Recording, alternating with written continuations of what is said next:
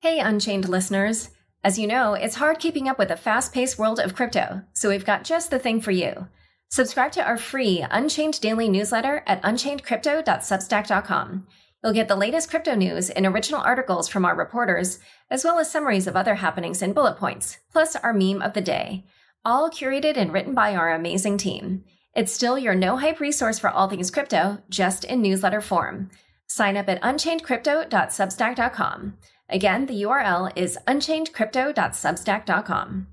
Not a dividend. It's a tale of two clans. Now, your losses are on someone else's balance sheet. Generally speaking, airdrops are kind of pointless anyways. Unnamed trading firms who are very involved. Alec.eth is the ultimate Ponzi. DeFi protocols are the antidote to this problem. Hello, everybody. Welcome to the Chopping Block. Every couple of weeks, the four of us get together and give the industry insider's perspective on the crypto topics of the day. So, quick intros. First, we've got Tom, the DeFi maven and master of memes. Next, we've got Robert, the crypto connoisseur and captain of Compound.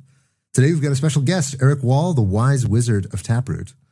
And then you've got myself, I'm Haseeb, the head hype man at Dragonfly. So we are early stage investors in crypto, but I want to caveat that nothing we say here is investment advice, legal advice, or even life advice. Please see choppingblock.xyz for more disclosures. Eric, it's good to see you, sir. How are you doing? I heard that you're about to shove off for Bitcoin Miami, which is like for those who don't know, it's the big premier Bitcoin event that happens every year. Very true. Thanks for having me on, man. Yeah. How are you? I imagine that this right now is basically ordinal season, so it's your time to shine. What's the vibe over in Bitcoin Miami, given what's happening on chain this time of year? So, I think that this year there's probably going to be a significant clash between the Laser Eye Maxi tribe and sort of the magicians, the wizards. So me and my co-founder Udi were sort of thinking about how can we amplify that situation even more. So what we've been doing with this NFT project that we have is that we, in order to get whitelist in our project, we don't do the usual thing where people are like active in Discord or stuff like that. We have a specific thing called the Wizard School. So in the Wizard School, people do quests like sending a Lightning transaction, interacting with the Bitcoin system. And the most recent quest that we launched was to wear a wizard hat to the Bitcoin Miami conference. So take a picture of yourself with a wizard hat. Because I think what's happening right now is that the sort of existing Laser Eye tribe, they really blame all this ordinal stuff on the wizards, even though that they were the ones that sort of developed, deployed, and went to bat for Taproot for years, and then didn't find a use case for it for years until someone thought, okay, why don't we just treat this upgrade as an arbitrary data blob and just feed any random stuff into the blockchain? And that's where sort of the Taproot wizards came in and said, like, okay, let's do some magic with this arbitrary data. So they think that we are destroying the chain, which they're the ones that sort of got the upgrade into Bitcoin. So we've already been seeing like a lot of animosity from their camp, and like there's been tweets that they've made to the effect of like, let's hunt a wizard if you see one in Miami. So we thought like, let's just flood the conference with wizards. Let's show them how many we are. Let's make it a part of the Wizard School to show up in a wizard hat, so that maybe like we'll make them feel outnumbered. Wait, so what exactly do they get if they show up in a wizard hat and take a selfie? They get a slightly higher chance at a whitelist for our NFT collection. A slightly higher chance at a 1% to 2%. Okay, that's legit. People do it, man. You should see these people. Like, people are crazy about the collection. There's no way to buy it. The only way to do it is to like be a part of the community. So there's tons of interest. There's already people. There's like, I think I've seen maybe like 300 or 400 pictures of people putting a picture of putting their wizard hat in their luggage. So it's already like the hype is already building for that. Okay, so it sounds like this is a Lord of the Rings style conflict going on between like the wizards and the trolls. And I guess I'm trying to understand, like, in your understanding, and I know you obviously, Bitcoin Miami, I think is starting tomorrow or today, soon. What percentage of the Bitcoin community would you say is in the troll camp, and how much would you say is in the magician camp? Yeah, so there's some pretty interesting data points on Oh, this. sorry, magician, wizards. It's ETH magicians and Bitcoin wizards, right? That's the So split. you're the magician, others are wizards. Got it. So there are some pretty interesting data points on. So Bitrefill is a service that you can use to buy gift cards with Bitcoin, and it's one of the more popular like Bitcoin maxi companies. Actually, that's one of the things that if you ask a Bitcoiner what can you do with Bitcoin, they'll say, "Oh, you can buy gift cards on Bitrefill to charge your phone." It's so earnest. Right. So they do track like statistics of who's paying with which wallet, actually. So you can do like fingerprinting and look at the metadata and how it interacts with their web server and try to figure out which wallet is actually connecting to our website and making Bitcoin payments. So they had a conference, I think it was on Pizza Day last year. So May 22nd. May 22nd is the Pizza Day. It's the celebration of when Laszlo bought two pizzas for 10,000 Bitcoin. So there's an event for that. And so he usually goes there and usually demonstrates some sort of interesting data on like who's using the service. So he did like a raise of hands, like a show of hands, and he asked people like, how many people do you think are using Lightning versus Ethereum or Lightning versus Litecoin?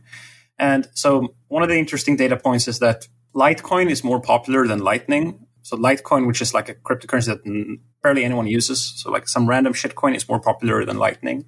And then if you go into looking at the Bitcoin payments, he asked like, what do you think is the most popular wallet here?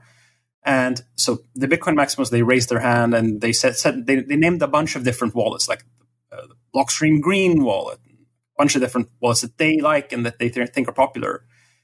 So there were like maybe 7 or 8 different suggestions. And then in the end, it turned out that the most popular wallet was a wallet called Exodus Wallet that no Bitcoin Maximalist has ever heard of. Like I hadn't even heard about it either. And that's just because like when you go to the App Store and you search for Bitcoin Wallet, Exodus Wallet comes up. And it shows sort of how big the distinction is between sort of the Bitcoin Maximalists think that they are the Bitcoin community, but there is a huge a user base of Bitcoiners that don't even know that the Bitcoin Maximalists exist, and they certainly don't use their products. So if you're asking me like what the split is between wizards and what the split is between laser maxis, I think that the main thing to realize is that the biggest Bitcoin user base doesn't have anything to do with maximalism at all. They probably don't even know about the conflict between wizards or maximalists. And the question is like if they are presented with these two narratives, where one is like, in order to be a Bitcoiner, you sort of have to be a conservative, you sort of have to be anti-vaccine, you sort of have to be anti-climate change, and you sort of have to be thinking about the core nucleus family. There are a bunch of different weird things that have been associated with Bitcoin culture that doesn't really have anything to do with Bitcoin. And then on the other hand, you have sort of the wizards, which is like, fuck it, this is magic internet money. We're trying to make Bitcoin fun again. So the most successful, what the logo for our sort of tribe is the same logo that was on the Bitcoin Reddit forum in 2013. There was a picture of a wizard that said "Magic Internet Money, join us," and that was the most successful Reddit ad in sort of history of Reddit ads. People liked that sort of playful idea. The picture of a wizard, Magic Internet Money, didn't take itself too seriously. So I think that that sort of message where Bitcoin is like, we're doing magic internet money. Join us. Let's see how it works out. That's a known, working strategy for sort of making the Bitcoin community attract more people. I don't think that sort of the LaserEye Maxi Tribe has been successful at any metric at all to bring more people into. There's not hundreds of thousands of people who are like, holy shit, I gotta change my eyes to laser eyes and be and only eat steak and have a very conservative ideas about politics and science. Like that's a weird thing. You can do that, and look, we're not actually in the business of trying to like eliminate the LaserEye tribe. I think that the Bitcoin can have room for many tribes. I just think that the magic, the wizard one is probably a more appealing one. We know that it worked in the past. We're trying to bring that back, and sort of the Taproot, sort of the ordinals upgrade became possible in Bitcoin, has given us that wiggle room to create a sort of rift in the cultural divide in Bitcoin. And we're just trying to fuel that, basically. So just to quantify it really quickly, how many official Wizard NFTs exist, and how many ordinals in total exist?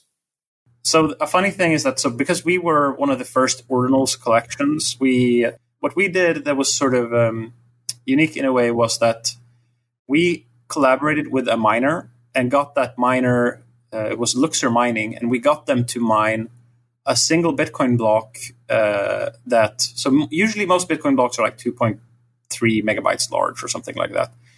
Sometimes even less, like 1.7, 2.3. But if you sort of artificially engineer a block to sort of max out the consensus rules for a block, you can create a block that is as big as 4 megabytes. It had never happened before in Bitcoin history.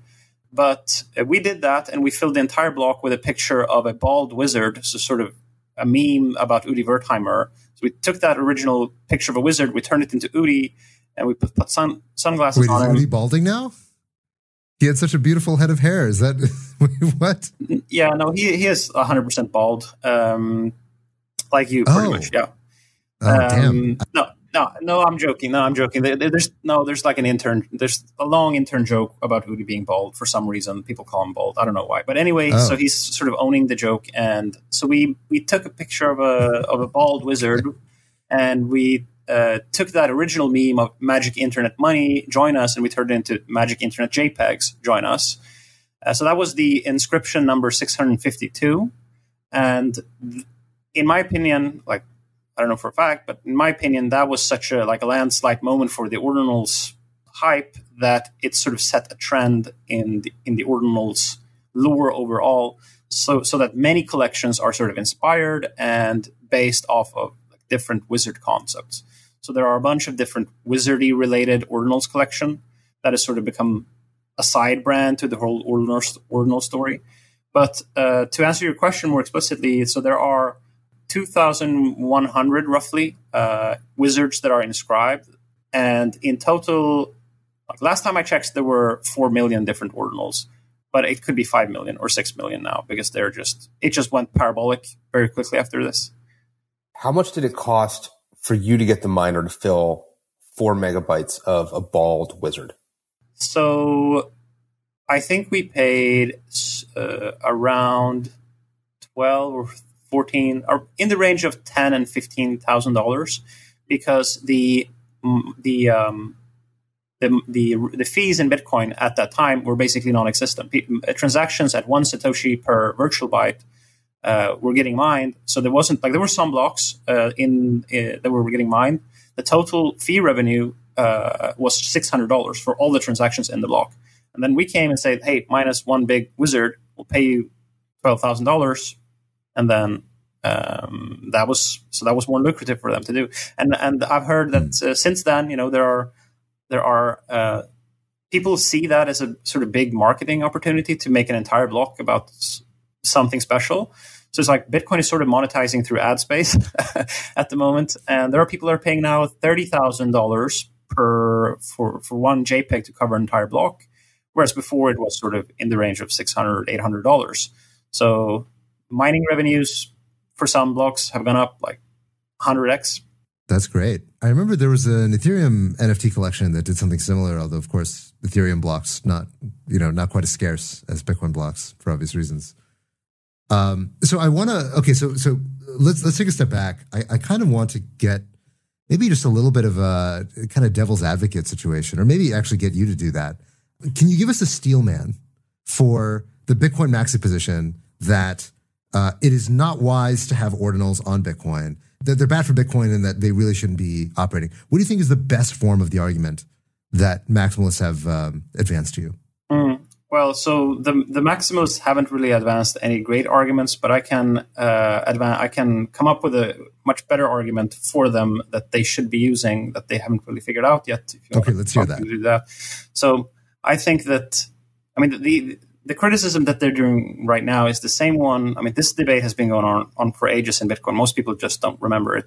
It was the same debate around Counterparty back in 2014. We're having the exact same, I have a thread on Twitter where you can see that I go through, what are the different sides saying now. Back in 2014, they're saying the exact same things now. The discussion is around what should the Bitcoin blockchain be for. Should it be for Bitcoin transaction data, or can there be any meta layer or any arbitrary data? As long as a transaction pays for the fee, is it a valid transaction? And there are a lot of Bitcoiners that feel like, no, Bitcoin is for Bitcoin transactions. And if you put a bunch of other stuff there, you're sort of squeezing the available space for transactions out by filling it with other non-relevant data. So that's sort of the crux of the debate. But what I think is going to happen now, the biggest problem with all of this. So I'm pro ordinals. I'm pro this trend because I think that one of the major problems that Bitcoin has is that there's not enough demand for its block space. There used to be a lot of demand for Bitcoin block space because people were using Bitcoin to transfer funds between centralized exchanges. So you can sort of think of it that there were not necessarily MEV in Bitcoin, but there were certainly urgency. If you wanted to transfer funds from Poloniex to BitMEX to avoid getting liquidated on BitMEX and you wanted to fill up your collateral, you had to use the Bitcoin chain.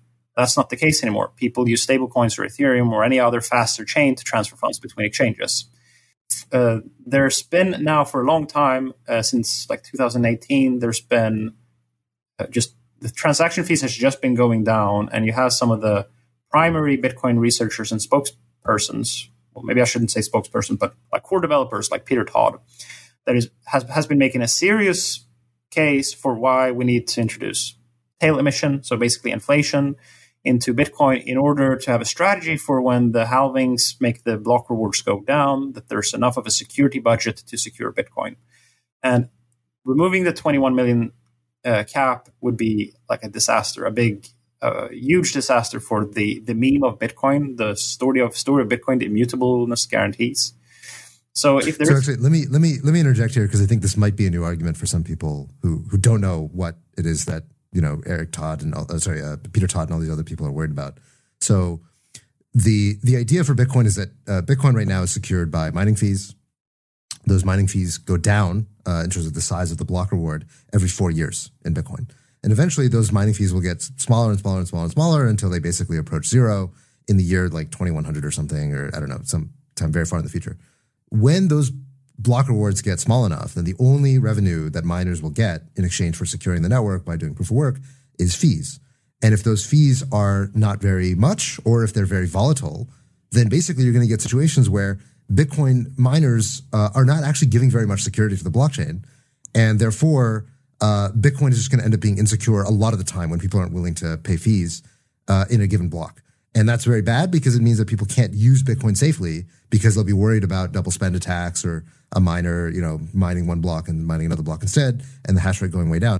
So that's one of the problems that many people in Bitcoin are worried about. It's a very far future problem, but there's an argument within Bitcoin. One of the ways to solve this is with just having continual emissions akin to the way Ethereum does. So sorry. I just wanted to define that for the audience. Yeah, excellent. So that's one of the most controversial opinions that you can have as a Bitcoiner about the Bitcoin system, that this is a problem. Like, just recognizing it as a problem is extremely controversial.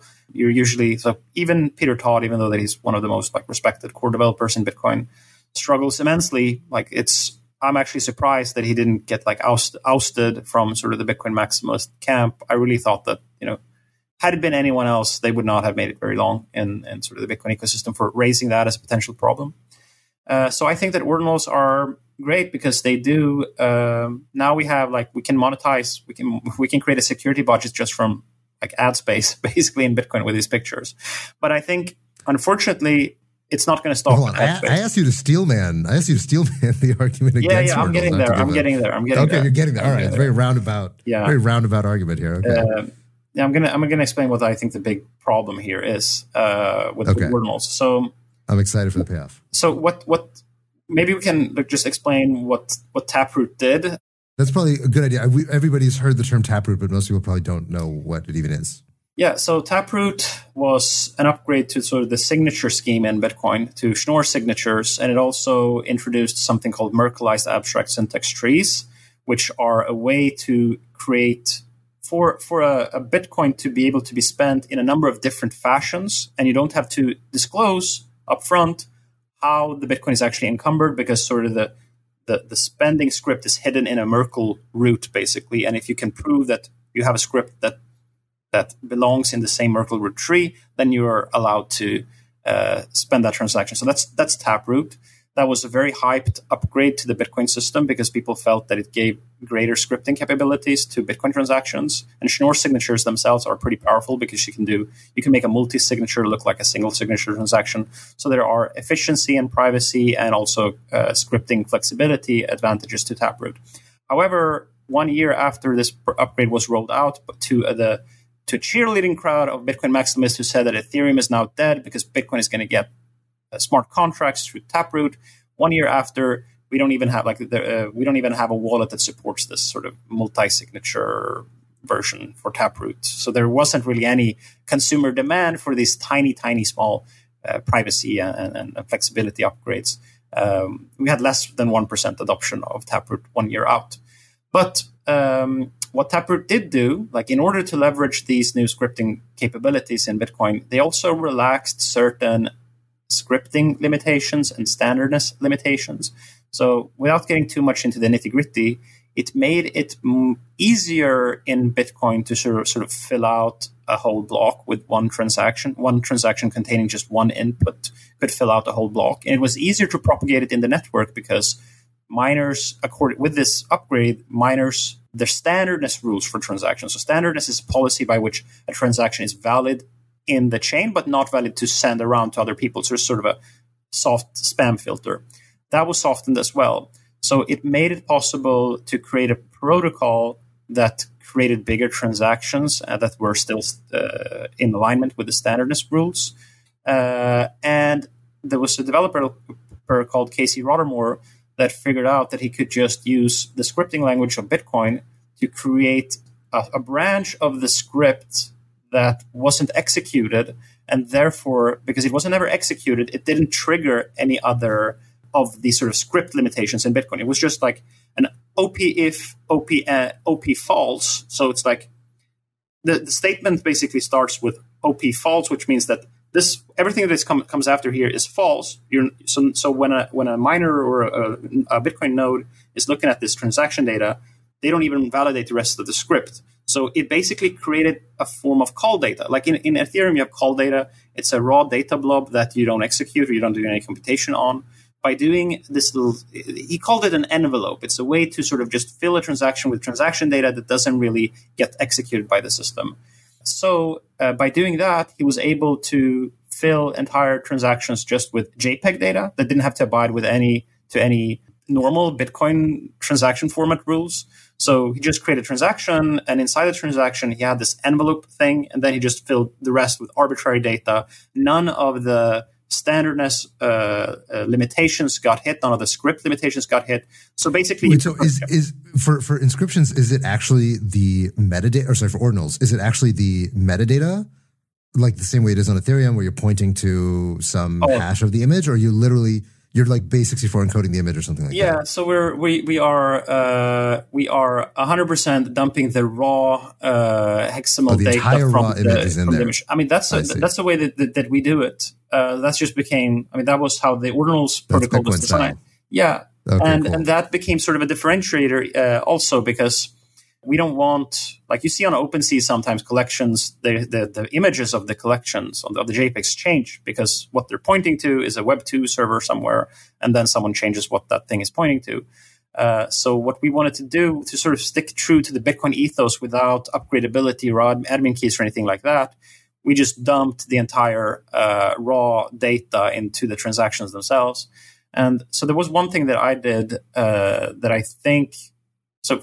I wrote a couple of tweets where I highlighted just how cheap the Bitcoin blob space was. And I, together with another guy, I made the inscription number 134, which was these really stupid Trump cards? Like Donald Trump has an NFT collection of Trump cards.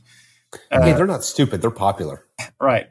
Yeah. So I had a couple, as one does. And I... okay. And clearly Robert's also a collector. Right.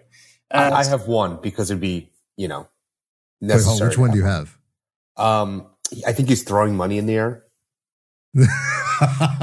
It's very Uncle Scrooge. That's great. Yeah. So I have a bull case for Trump NFTs. We can talk about that later. Anyway, so one of those Trump cards was 360 kilobytes large, and we put the entire raw data of that image into Bitcoin for just $20. So the entire network cost for putting a 360 kilobyte image was just $20. So I did that on January 29th. And after that, you can see how the whole ordinal strength went parabolic from that day and just straight up, because people were like, holy shit, $20 to put 400 kilobytes, like 400 kilobytes is a big high resolution image. Anyway, so let me get to the point that I was kind of trying to make. So arbitrary. So the ordinal system, as it was sort of initially conceptualized and conceived, was designed pretty much to put videos, text, images, like any arbitrary data, but sort of it was designed sort of for web content, like something that you can display on a website, some voice snippet that you recorded. But the thing is that when you make it this easy to embed arbitrary data into Bitcoin, there are more things that people are going to want to do with that arbitrary block space. So one of the things that people have been doing for the last couple of weeks is they created a meta token protocol. So the BRC20 standard it's a semantic, it's a bunch of JSON files that people dump into the Bitcoin chain. And then you have external software that sort of interprets those JSONs and creates now a BRC20 token standard inside of Bitcoin. So you basically have a shitcoin protocol that is now living inside of this arbitrary data space.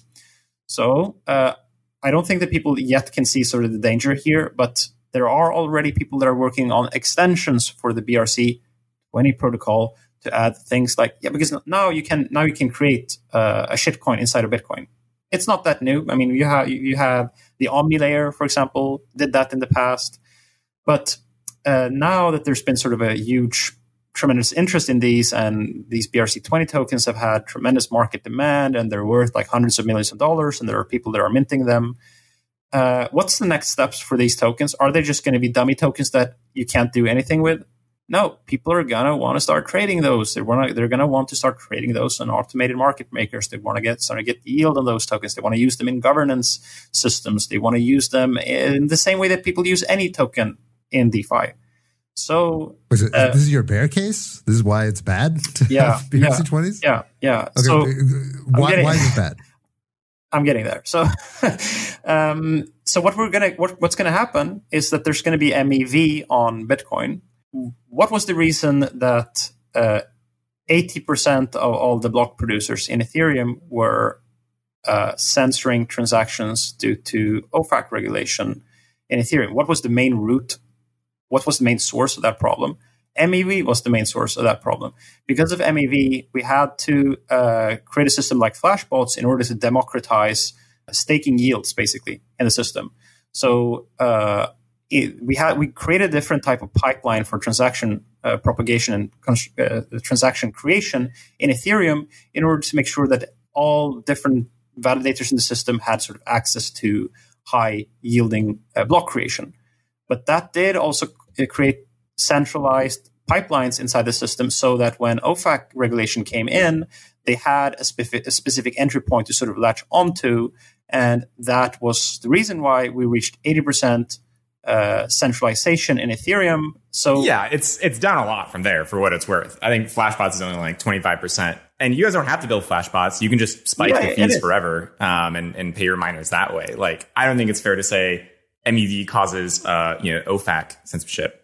No. Look, well, if we don't do anything, then it means that the miner who is the most prolific in extracting MEV in blocks is going to become the biggest mining pool.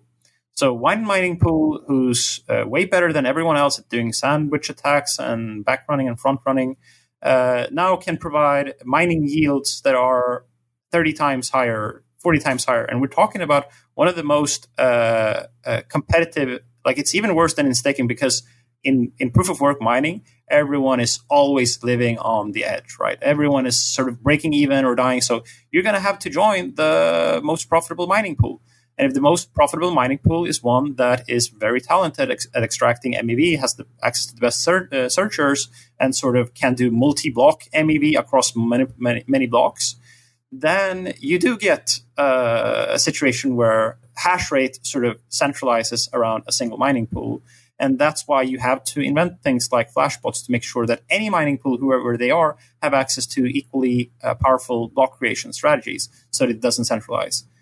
So, I mean, I'm not saying for sure 100% this is going to happen. I'm saying that the whole domain of problems that the Ethereum system has been fighting with for years, and Bitcoin has sort of been isolated from that, all of that crap is coming back into the Bitcoin system. And the current Bitcoin core developers, like, sorry to say it, but they don't have any idea about how MEV works. Like, they have some very primitive ideas, some primitive understandings of how MEV behaves and operates, but it's kindergarten time, it's amateur hour in Bitcoin compared to all the lessons that you guys have learned in the Ethereum land. So it's a very interesting perspective. One also big difference between Bitcoin and Ethereum, of course, is the block time is very different, right? So Ethereum, it's very often that you're getting into latency wars on Ethereum just because every 12 seconds, or at least, in proof of work land, every 12 seconds with some, obviously, distribution of when blocks get mined, there's a race, and you really want to get into this block, and you really want to make sure you capture this particular piece of MEV when you see it.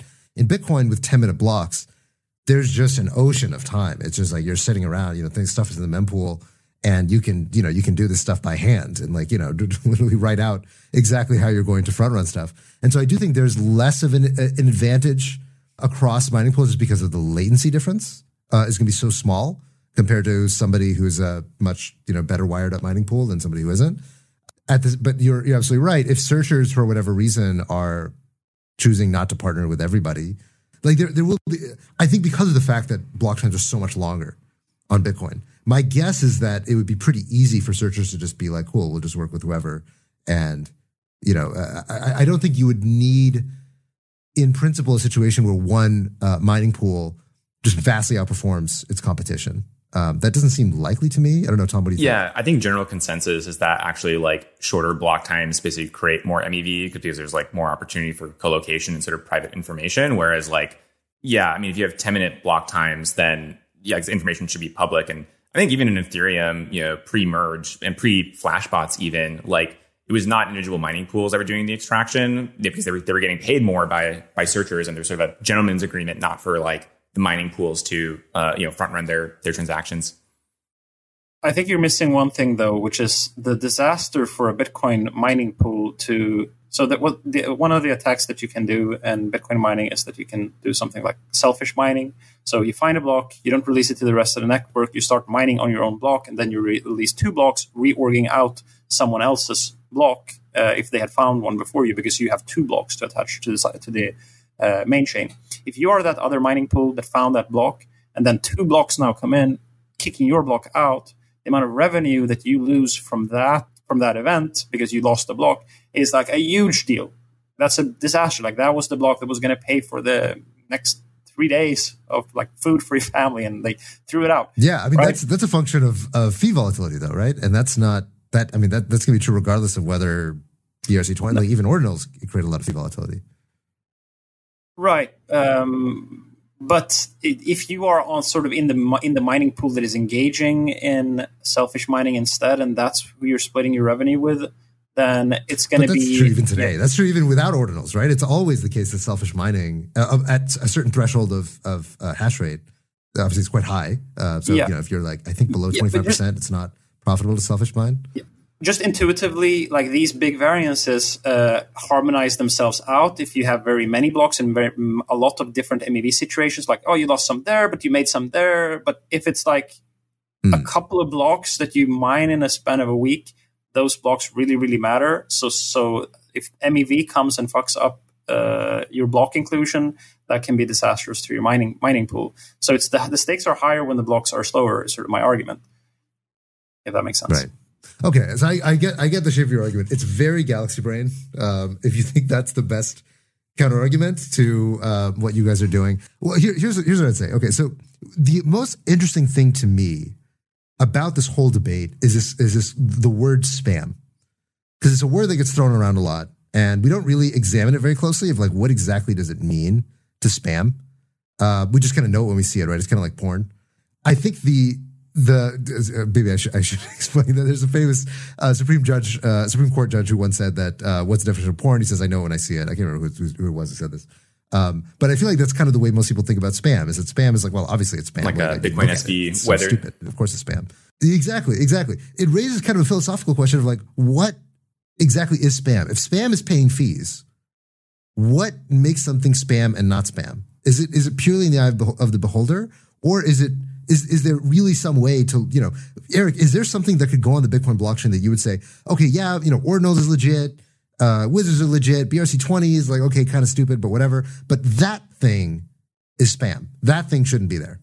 Do you think there is such a thing as spam on the Bitcoin blockchain if it's paying fees? It's a very interesting question, and I have sympathy for both sides.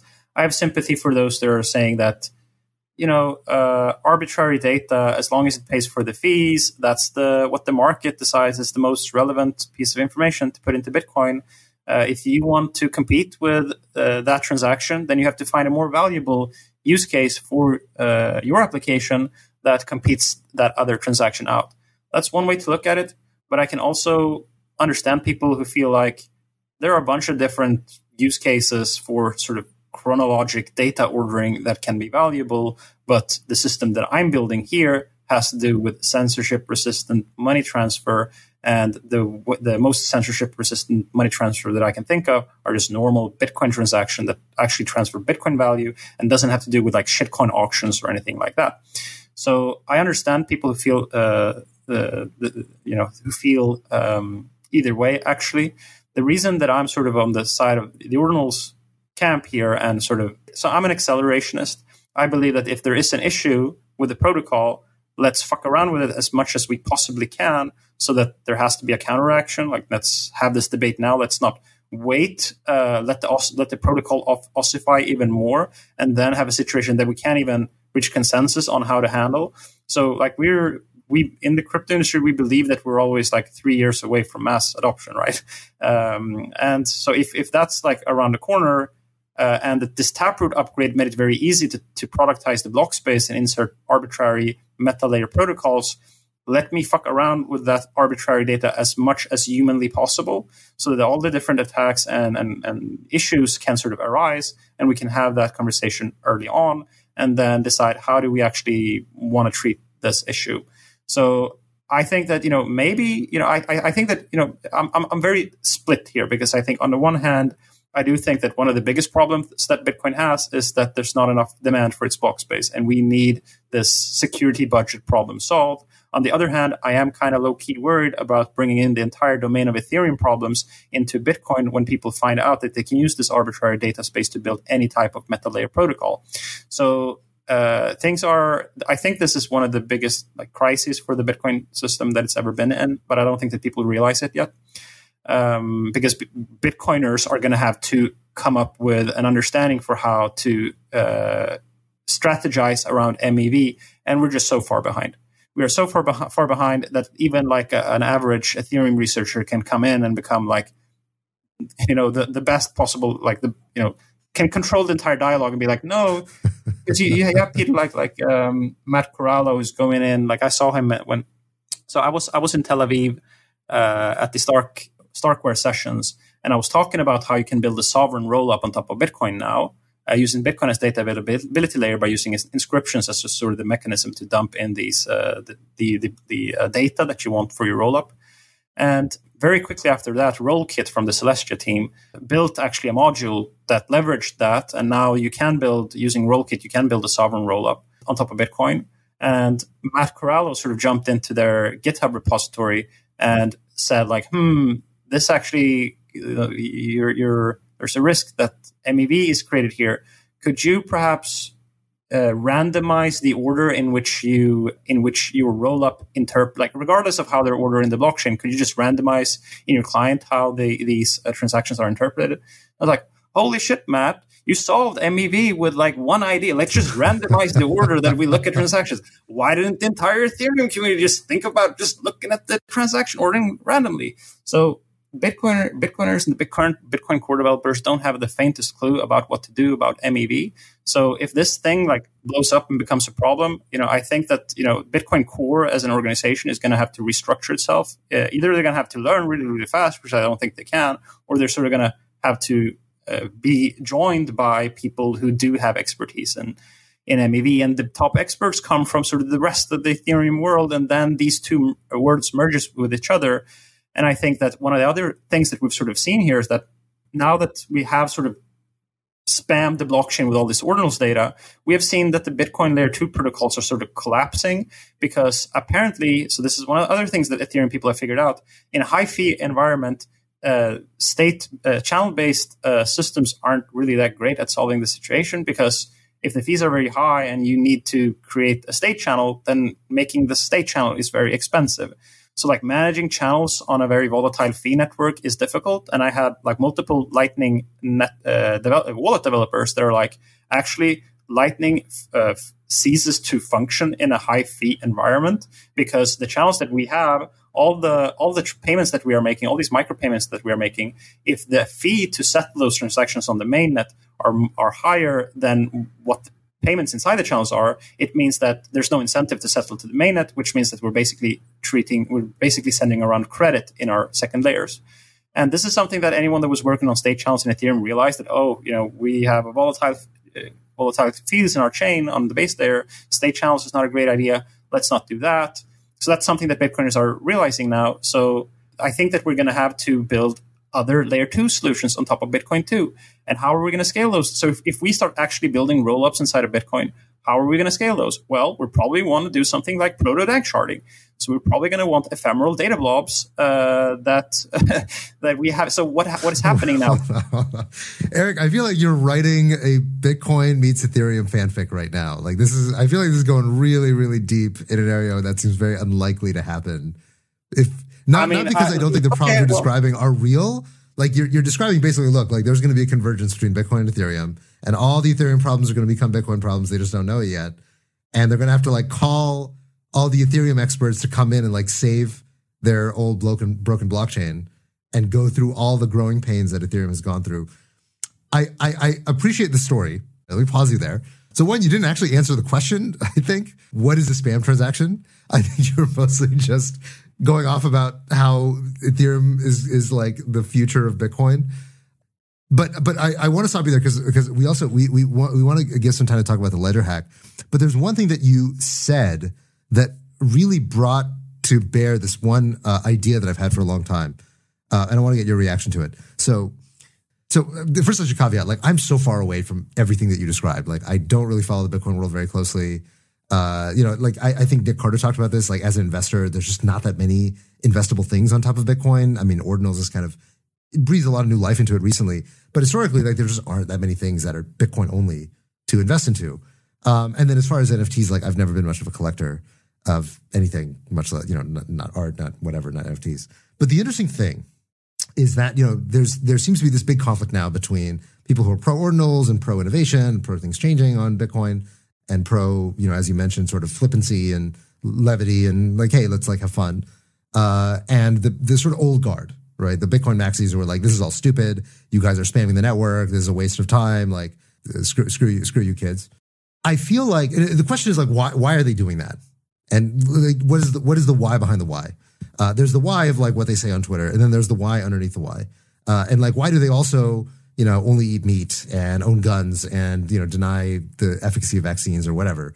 I don't know that I have a full theory of why that is all true, but I was actually, I once took a class on the sociology of religion, or I guess, the sociology of religion.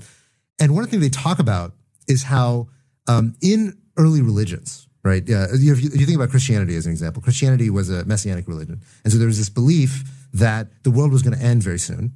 At the very beginning of Christianity, right? So the people who came immediately after Jesus said basically the world's going to end. So, leave your job, just come follow me, like let's do stuff. And everybody was very convinced that the world was going to end. And the ethic that Jesus preached, and this is true for many religions, right? The ethics that is originally preached by the founder is very restrictive. It's very, very difficult for normal people to follow that kind of life unless the world is literally about to end. Right. If the world's literally about to end and you're like, okay, sure, fine. I'll leave my cars. I'll leave my stuff. I'll just go on the road and I'll, follow the life of saintliness. But as generations pass, people realize like, wow, it's really hard to live that way. Like it's kind of not really doable.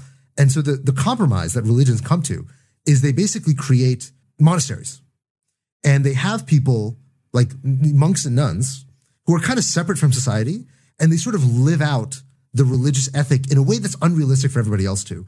But because we have it there, because there's some people somewhere who are doing it, we're all kind of free to live a more, loose existence that can still coincide. We can sort of look at the values that are encapsulated by them and say, we could be Bitcoin maxis too. We could totally say that we'll never use any other chain than Bitcoin. Everything else is a shitcoin. I insist on all my savings being in Bitcoin at all times. And maybe there's some other weird stuff that just gets stuck on there, carnivorism and other shit like that. But the main thing is that Bitcoin only, Bitcoin forever. And if you believe that that religious end of the world thing is kind of like hyper Bitcoinization, right? It's like the moment that Bitcoin takes over everything and we all just, everything collapses into a black hole of Bitcoin. And the fact that there are some people doing that is what gives the religious, I guess I would say, permission to everybody else to continue operating in the religion, even though they don't embody the full ethic of Bitcoin. That's my argument. What do you think of that argument? I think that there's definitely an element of eschatologicism. I don't know if I'm pronouncing that correctly, but when you believe that if you just follow the Bitcoin virtues correctly, it doesn't matter what happens now, as long as there's this end state where you become rich and everyone who shitcoined lose all their money. So if that's sort of your worldview, then you can do a bunch of different insane things as long as you believe that if you just salvation, the Armageddon is coming and I just got to live my life this way and then I'll be saved. It has very strong resemblance to religion. But what I do think, I think that the confinements and the restrictions also shapes the religion. So, when I'm studying sort of the hex cult, things are, and then you have to spin narratives around why are the things the way that they are and why is that great? Why is it? So, for example, in the hex system, Richard Hart owns 90% of the supply. But this is actually great because that's so bad that it scares out all the VCs. What even is hex? Because I think most people have never heard of hex. Very briefly, one sentence. It's like one of those food Ponzi tokens where you stake your Ponzi food token and then you get more of the token. But somehow this is a huge financial, in the hex world, this is the greatest financial innovation of all time. And Richard Hart is a genius. And so that's sort of their religion. That supply. Yeah.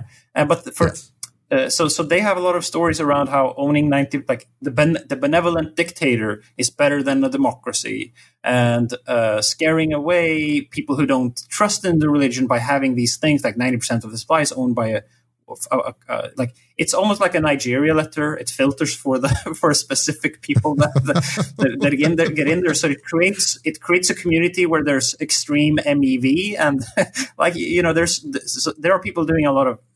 I think one of the reasons that Pulse Chain, which is now a fork of Ethereum, where all these hexicans have gone to live. The reason that people are really building for that is because they have a community that don't really follow sort of the logical laws or mathematical laws when they're thinking about valuations of things. So when I'm looking at the hex community, they have weird things going on there, and then people have to come up with sort of religious narratives around why this is actually good and why the other people are doing it wrong. And I think that Bitcoin has sort of been in the same way, that because we can't do smart contracts are evil, and the only way to build a good system is by doing it the way Bitcoin is doing it. But if Bitcoin had, the moment that Taproot was supposed to make DeFi possible, then everyone was like, we're getting DeFi in Bitcoin, fuck Ethereum, Bitcoin is taking over. So the moment something changes with what you can do, then the religion and the narratives also change. So I think that the religion is sort of derived from the restrictions, if that makes sense. So the Bitcoin culture is the way it is because of how the protocol ossified very early on. Tom, I just don't really care what's going on in Bitcoin, if I'm being totally honest. It's I've, been in the space a while, and I've similarly seen a lot of promises and a lot of hype, and just nothing has really manifested other than number go up, which seems to be kind of the only thing. I've also been trying to get lightning data, and it's the usage stuff is really weak. Even ordinals, I think is kind of interesting, but like you said, it's it started out being JPEGs, right? Or not even JPEGs, just encoding some images. And now it's like, sort of shit coins. And so it's like, what is sort of the story here? People really want to trade shit coins, but like they don't trust ETH as like a, base settlement layer because it's not like pure, like, come on. So I just, have been tired of kind of waiting for Godot here. And, like you said, in the interim, like these other chains have kind of just surpassed it in terms of usability and tech and applications and whatnot. Sorry. Robert, what's your take on this? No, okay, Tom's a naysayer. Tom doesn't give a shit about Bitcoin. Robert, what's your take on this whole drama? So my take is, and this is going back to the spam argument, there's no such thing as spam. Whatever transaction is willing to pay the most to miners is the right transaction. And, I don't think a picture, no offense, of a monkey or whatever is like necessarily the highest value content and data that you can be adding to the chain. But I think that the ability to add actual like images and content directly into this immutable forever record for all of humanity is actually incredibly valuable. I don't think, necessarily, a picture of an ape is a good idea, but what if it's the next WikiLeaks like, important geopolitical document, right? That could be important for recording in the history of humanity forever or something like that. Like, I don't know what the right content is, but I don't think it's a bad thing, that people are putting whatever images and funky content they want. When it comes to being able to script, higher level things like shitcoins, I don't think that's bad either, right? Like, I see it as good for Bitcoin because if that's what's willing to create the most transaction fee, everyone should theoretically be happy. I don't really think it actually eats into the core argument for Bitcoin that like Bitcoin itself is the only, application. And like the whole point of it is this, like, I think if you want the Bitcoin blockchain to win, you actually want people to use it to its maximum degree. So, and I say this is not a maximalist of any asset, but, and maybe it's naive, but I see it as a good thing. Like all of this is being good for Bitcoin, like period, full stop. I don't see it being bad. I see it just being more demand to use an L1 that most people didn't really want to use all of, a couple months ago. That should be on its face just awesome. Yeah, I totally agree with the sentiment, Robert. I think I actually, the spam question, I don't actually have a very well-defined answer to it. It's maybe something I should think about more. Because it does feel like there is such a thing as spam. Like spam does seem like a coherent concept. So to say that there is no such thing as a fee paying, like something that clears the market for fees can by definition never be spam. That feels wrong to me, but I don't know that I have a good way to describe spam. Well, it could be like advertising. Okay. So like, spam in my mind is because it's basically free and there's no transaction cost. So my inbox fills up with like nonstop garbage and nonsense because there's no transaction cost market to regulate it. Right. But if there was essentially a fee market that like regulates this and says only the highest paying thing can reach, the public, right? Maybe that looks like advertising, not spam, right? In a sense, but it's, whoever's willing to pay the most to get their data out there. And yes, that could be an advertisement in some sense, but I don't think it's spam. I can say one little thing that can maybe impact your opinion on the whole thing. So first of all, in Bitcoin, we have the block size limit, right? So yeah, you can spam the chain, but the how the resource requirements are to run a node doesn't change, right? Because that's the block size limit makes sure that you're only storing the decided upon amount of data on each node per 10 minutes, right? Then the other interesting thing is that the more of that data is filled with JPEG information, which you don't even have, there are no signature checks or like computation that has to be done on that data. The higher of the percentage that is just dummy raw data blobs, the easier it is to verify that block. So the more spam, the more percentage of the block that contains spam versus hard to verify Schnorr signatures and all that, the easier it is to sync the chain. So I'm not aware of that many systems that the more you spam them, the more efficient they get. And actually also, if you run a full node, you can prune all of that data after you download it on your node and check sort of that the Merkle tree computations work out. So your node actually can become way leaner from the spam. So it pays more in revenue, and then no. Hold on, Eric. I mean, one of the arguments that people make against this is the fact that it increases the unspent UTXO set because of course these inscriptions, they like happen on a single sat. You take that sat off, you do something to it, and you probably are never going to join it back together with anything. So it does, yes, in one sense, no, in another sense, if you're looking at the state size increases. But if you look at the actual computation cost in a particular block, yeah, that decreases. But one of them is forever, and one of them. It depends on how you use it. So the big 4 megabyte bold wizard that we made, that's one UTXO, an entire block. That's tiny. But if you, fair. So that is way less UTX. Yeah. Okay. Let's cut this line of conversation. But this has been fascinating. I just let me end with this note. It does feel to me like the concept of spam is a real one, right? There probably should be such a thing as spam.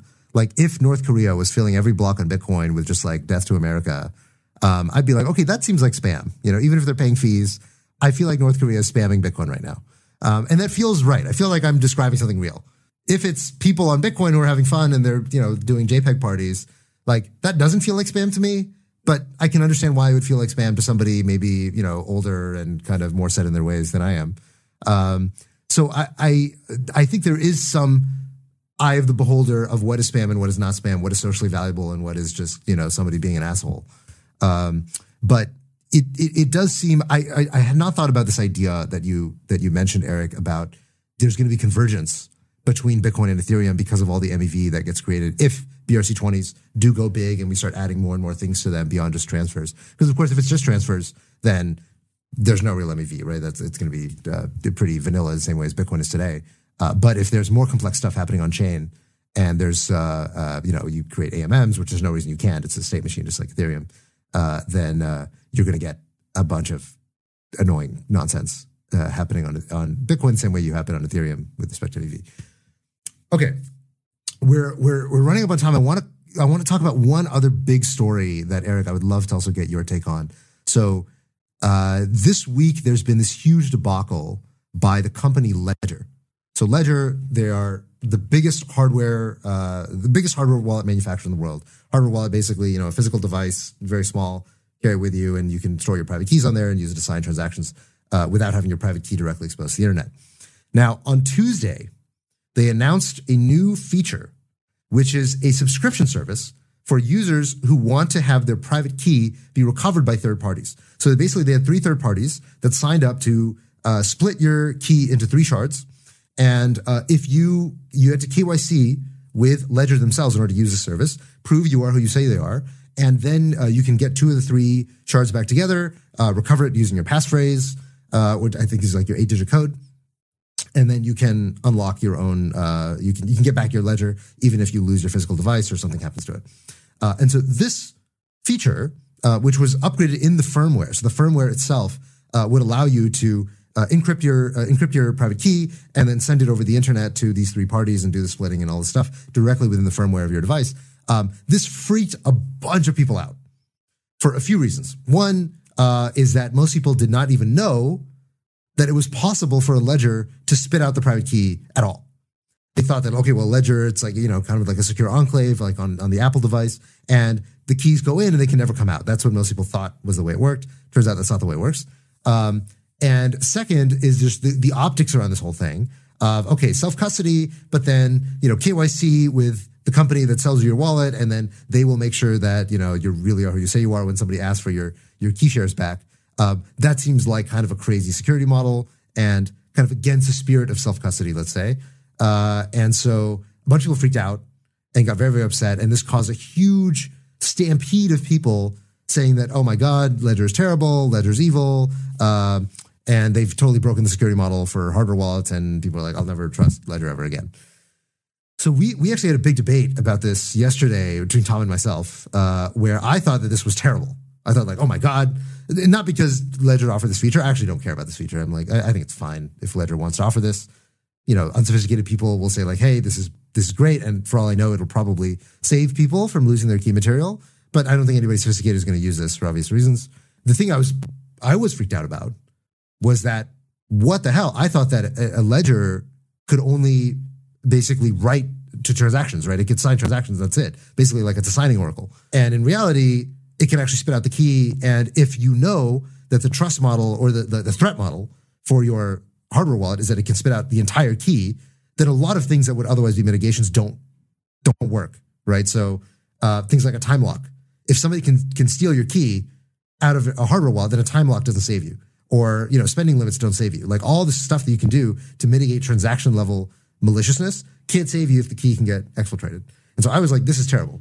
And Tom, just so I don't speak on your behalf, what was your take at the time when you were reading this of like, why you don't think this is a big deal? I think it really just comes down to like what your previous mental model was of how this was supposed to work. And I think obviously there's, people have sort of different standards.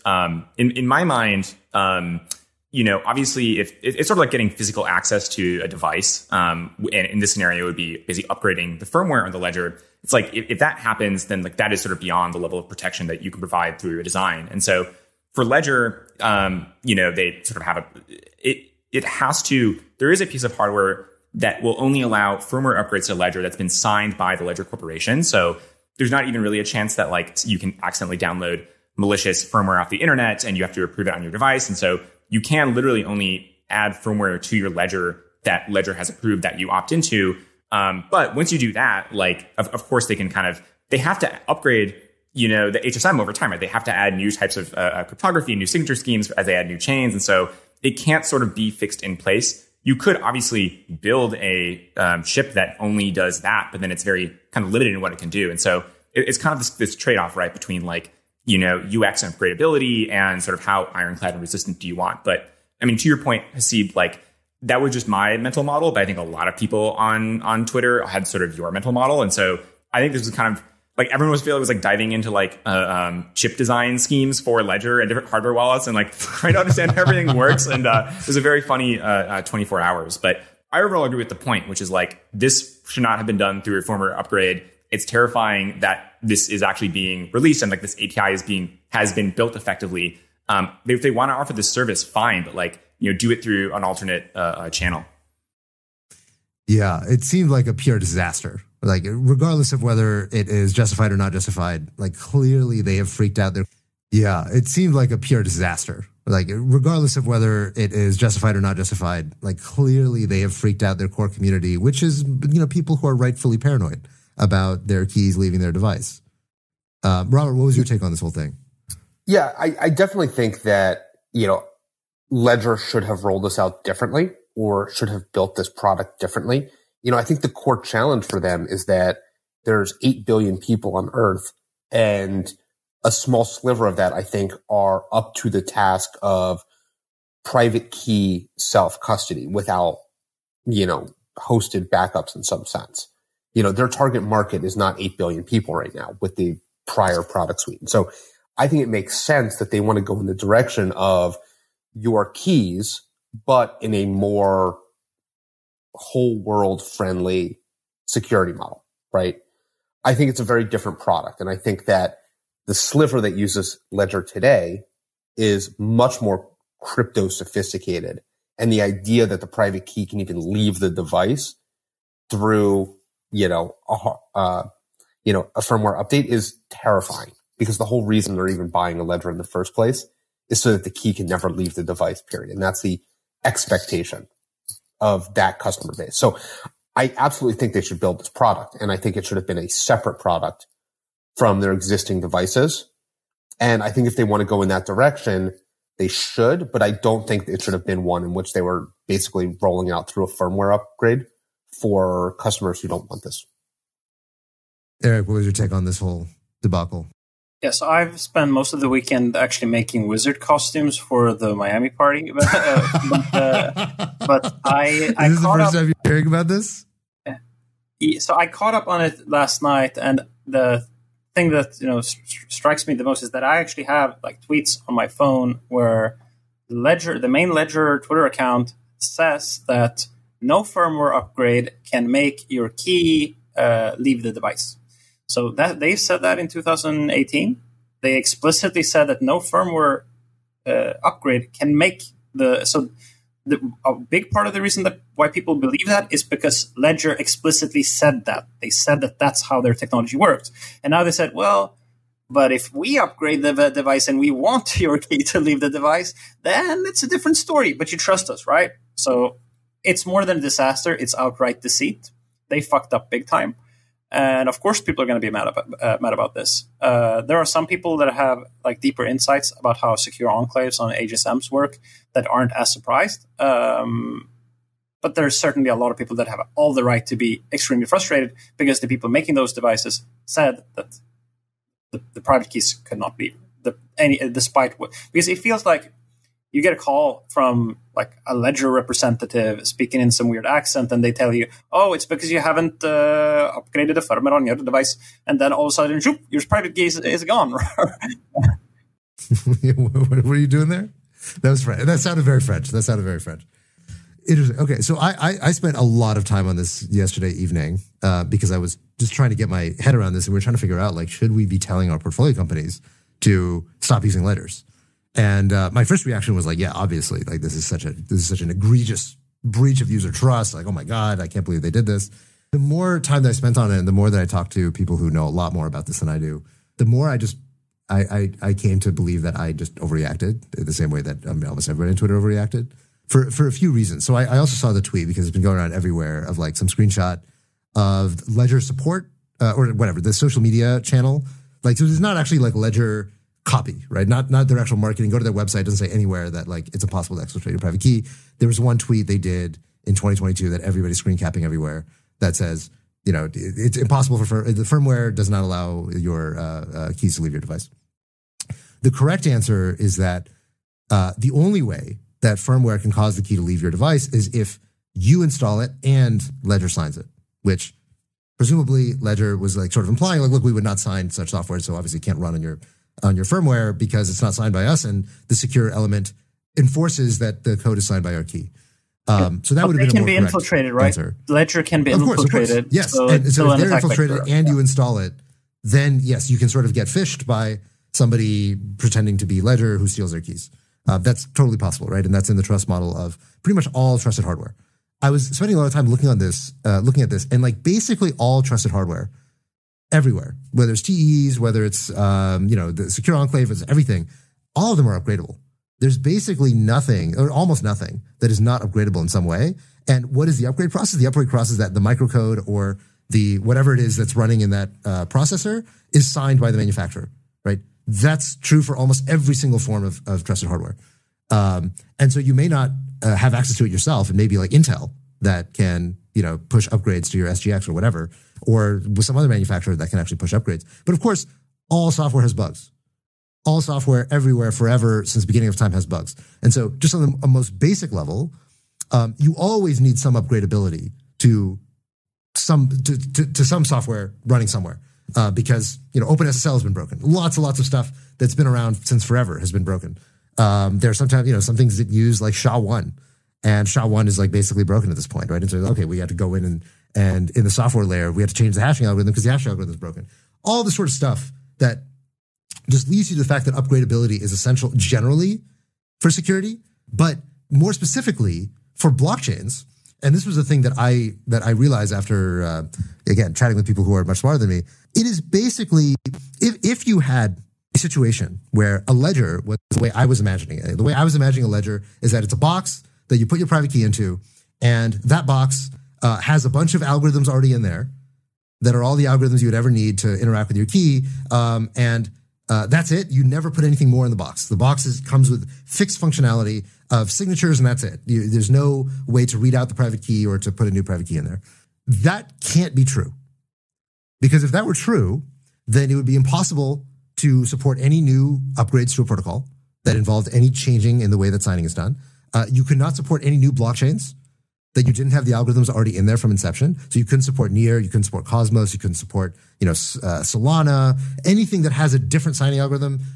Tough shit. You go throw this away, buy a new ledger, buy the ledger that supports Near, buy the ledger that supports Solana. This actually sounds like a great business model. The reality is that like consumers would fucking hate this, right? Like they want one thing, one key, every blockchain. And the only way that you can do that, if you're not throwing away your ledger every time a new blockchain comes live or there's some change in the way that the signing algorithm works, then the only way that's possible is if there's some way to modify the box. And so it's always been true for basically every hardware wallet that there is some way to modify the box that the private key sits in. And the security model is that the modifications to the blocks have to be signed by the manufacturer, right? Or you have to sideload it, which is you can also sideload things into a ledger that do extract your private key. But you're really, most users are never going to do that, and it's very difficult. So if you understand that that's true, and you've ever used any other, signing algorithm with your ledger, then you were trusting, because the moment that you do that other signing algorithm, you have to derive another key that touches the master key. And then when you derive that key, that app touches the derived key and does all sorts of other stuff with it. And one of the things it could do is it could just spit it out. You can do that because you're specifying the signing algorithm in code. So that's what made me change my mind. Sorry, Tom. The other issue that you brought up too, which I agree with, is we only know this was going to be added because they told us, but Ledger firmware is not open source. And so it's very plausible that they add this or something worse in a future upgrade. And the firmware is legit and it's signed by Ledger, but you don't actually know what is all in the firmware. And so there are hardware wallets like Trezor that do have open source firmware. So we know what's in it. You can verify that the firmware that you're loading matches the source, but you just can't do that with Ledger right now. Yeah, I agree. That does seem like the best path forward to ameliorate a lot of the concerns that people have, is the ability for the firmware upgrades themselves to be open source. It's already the case, by the way, that many of the applications for Ledger, like when you install, the Solana widget on Ledger, that is open source. You can go and see the code that they wrote for Ledger, and the API is public. But it's not the case for the firmware itself. And I was reading somewhere that there may be NDA restrictions. So because of hardware is full of NDAs. NDAs just freaking everywhere in the hardware supply chain. And so there's what I read somewhere with somebody, I don't know if it's speculation or confirmed, that there's some NDA that they have somewhere that kind of infected their code base that makes it difficult for them to actually open source the firmware, which is easier if you're Trezor, because Trezor uses all open source stuff. Same thing with OneKey, which is the Dragonfly portfolio company. They are also built on top of the Trezor stack, so that everything is open source. That makes it really easy.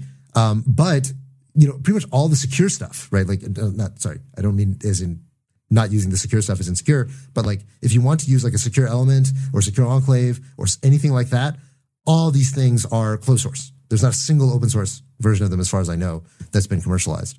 And it's kind of the security model, is that there's some physically unforgeable function on the device, and it hosts some key that is owned by the corresponds to the manufacturer, and the manufacturer signs any microcode changes, and that's how it works.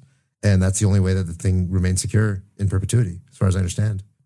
Eric, what's your take on this back and forth? I think that we gotta learn how to do elliptic curve mathematics with pen and paper. That seems to be the only way that we can be self-sovereign. That's the true Bitcoin spirit. There we go. We needed some Bitcoin maximalism to come back. I don't know. I don't have anything else. I like that. Wait, so Eric, are you a reformed Bitcoin maxi, or are you still a Bitcoin maxi somewhere deep in your heart, or how do you describe yourself with respect to your relationship with maximalism? Maybe it's more like you're starting a new sect of the religion, and that's kind of what's animating so much of the excitement around it. Yeah, no. So the ironic thing is that I really did appreciate that Bitcoin and Ethereum were two very separate things. I used to describe it as Ethereum is the octopus and Bitcoin is like a revolver with one bullet in it. And depending on which enemy you're going to fight, maybe your enemy is one who's scared of octopuses, or you're fighting him underwater, then you want the octopus. The revolver won't work there. But in other situations, the octopus isn't going to help you, and you need to shoot the guy. So I think that the enemy is the state, right? And I want both an octopus and the gun to shoot the state and throw the octopus at. And so depending on where I'm fighting them and in which situation it is, I really want both of those sort of weapons at my disposal. And so that's why I've been if the state says that, everything in Ethereum are securities, and OFAC regulation becomes a problem for for transaction creation. If those are sort of how they try to bring down the Ethereum system, then Bitcoin is less affected, right? But if what they're doing is saying that Bitcoin is unenvironmentally friendly, it's consuming too much energy, and we don't like Bitcoin for this reason, then you say, well, we have the octopus here. It's not environmentally unfriendly. Like, what are you going to? So I think that we want, I mean, the end goal is to create a sovereign, non-sovereign form of money, basically, that the state can't control. I think that the main goal is still to create a system of money that is wrangled out of the hands of the government. If that can be a financial system too, that can do stuff like DeFi, that's great. But at the end, I just want one system that the state can control. And therefore, I need Bitcoin and Ethereum to be sort of different beasts. So I'm not a Bitcoin maximalist, but I do appreciate certain aspects of Bitcoin. I like, for example, that Bitcoiners care extremely much about being able to verify the supply on their nodes and being able to run their nodes on Raspberry Pis. And the Ethereum community is more like, oh, we want a security budget and we want decentralized exchanges and non-custodial ways to have good user experience for swapping around those assets. That's also important. I think both projects are working on really important things. And so I want both of them to sort of survive, and I'm a big champion for both of them. This is why when you ask me to sort of steelman my argument against ordinals, is that they're sort of converging towards each other. That's what my worry is. And yes, it's true that maybe I'm like a futurist and I'm maybe painting demons in the future that aren't really here yet. But we can see like Bitcoin is dramatically changing. Like we had a shitcoin auction that made the fees go up so high from 1 Satoshi per VByte to 600 Satoshi per VByte because we were basically running a gas auction for getting access to an airdrop, basically, of a shitcoin.